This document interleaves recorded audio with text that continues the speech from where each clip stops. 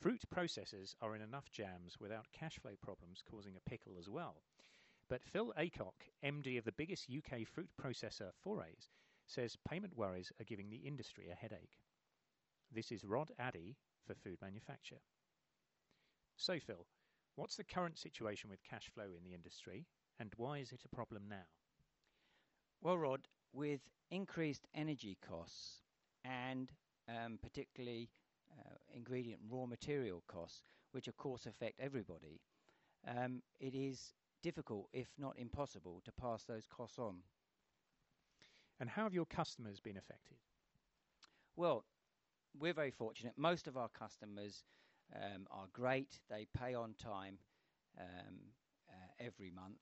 But there are some out there that are struggling and have in fact indeed changed their payment terms and finding it more difficult to pay.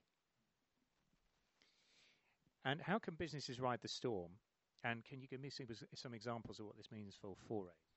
Yeah, what we're doing here, Rod, is making sure that we've got a broad range of products. So we're constantly diversifying. We ensure we've got a broad range of customers. So we've got plenty of customers. We aren't in the pockets of any one single customer.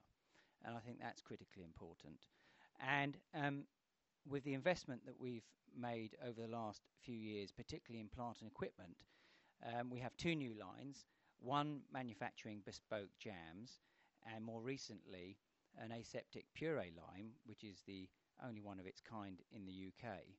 This is allowing us to make unique products with a point of difference for our customers because we're able to tap into soft fruits and other fruits that are available locally, such as Kentish strawberries.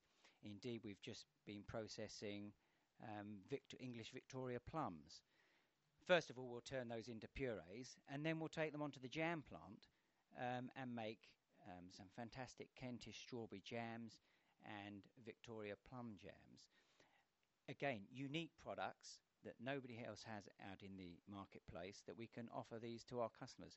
So innovate and produce these new points of difference for your customers. So the message is that the climate may be tough, but if you're canny, you can still ride the storm. This is Rod Addy for Food Manufacture.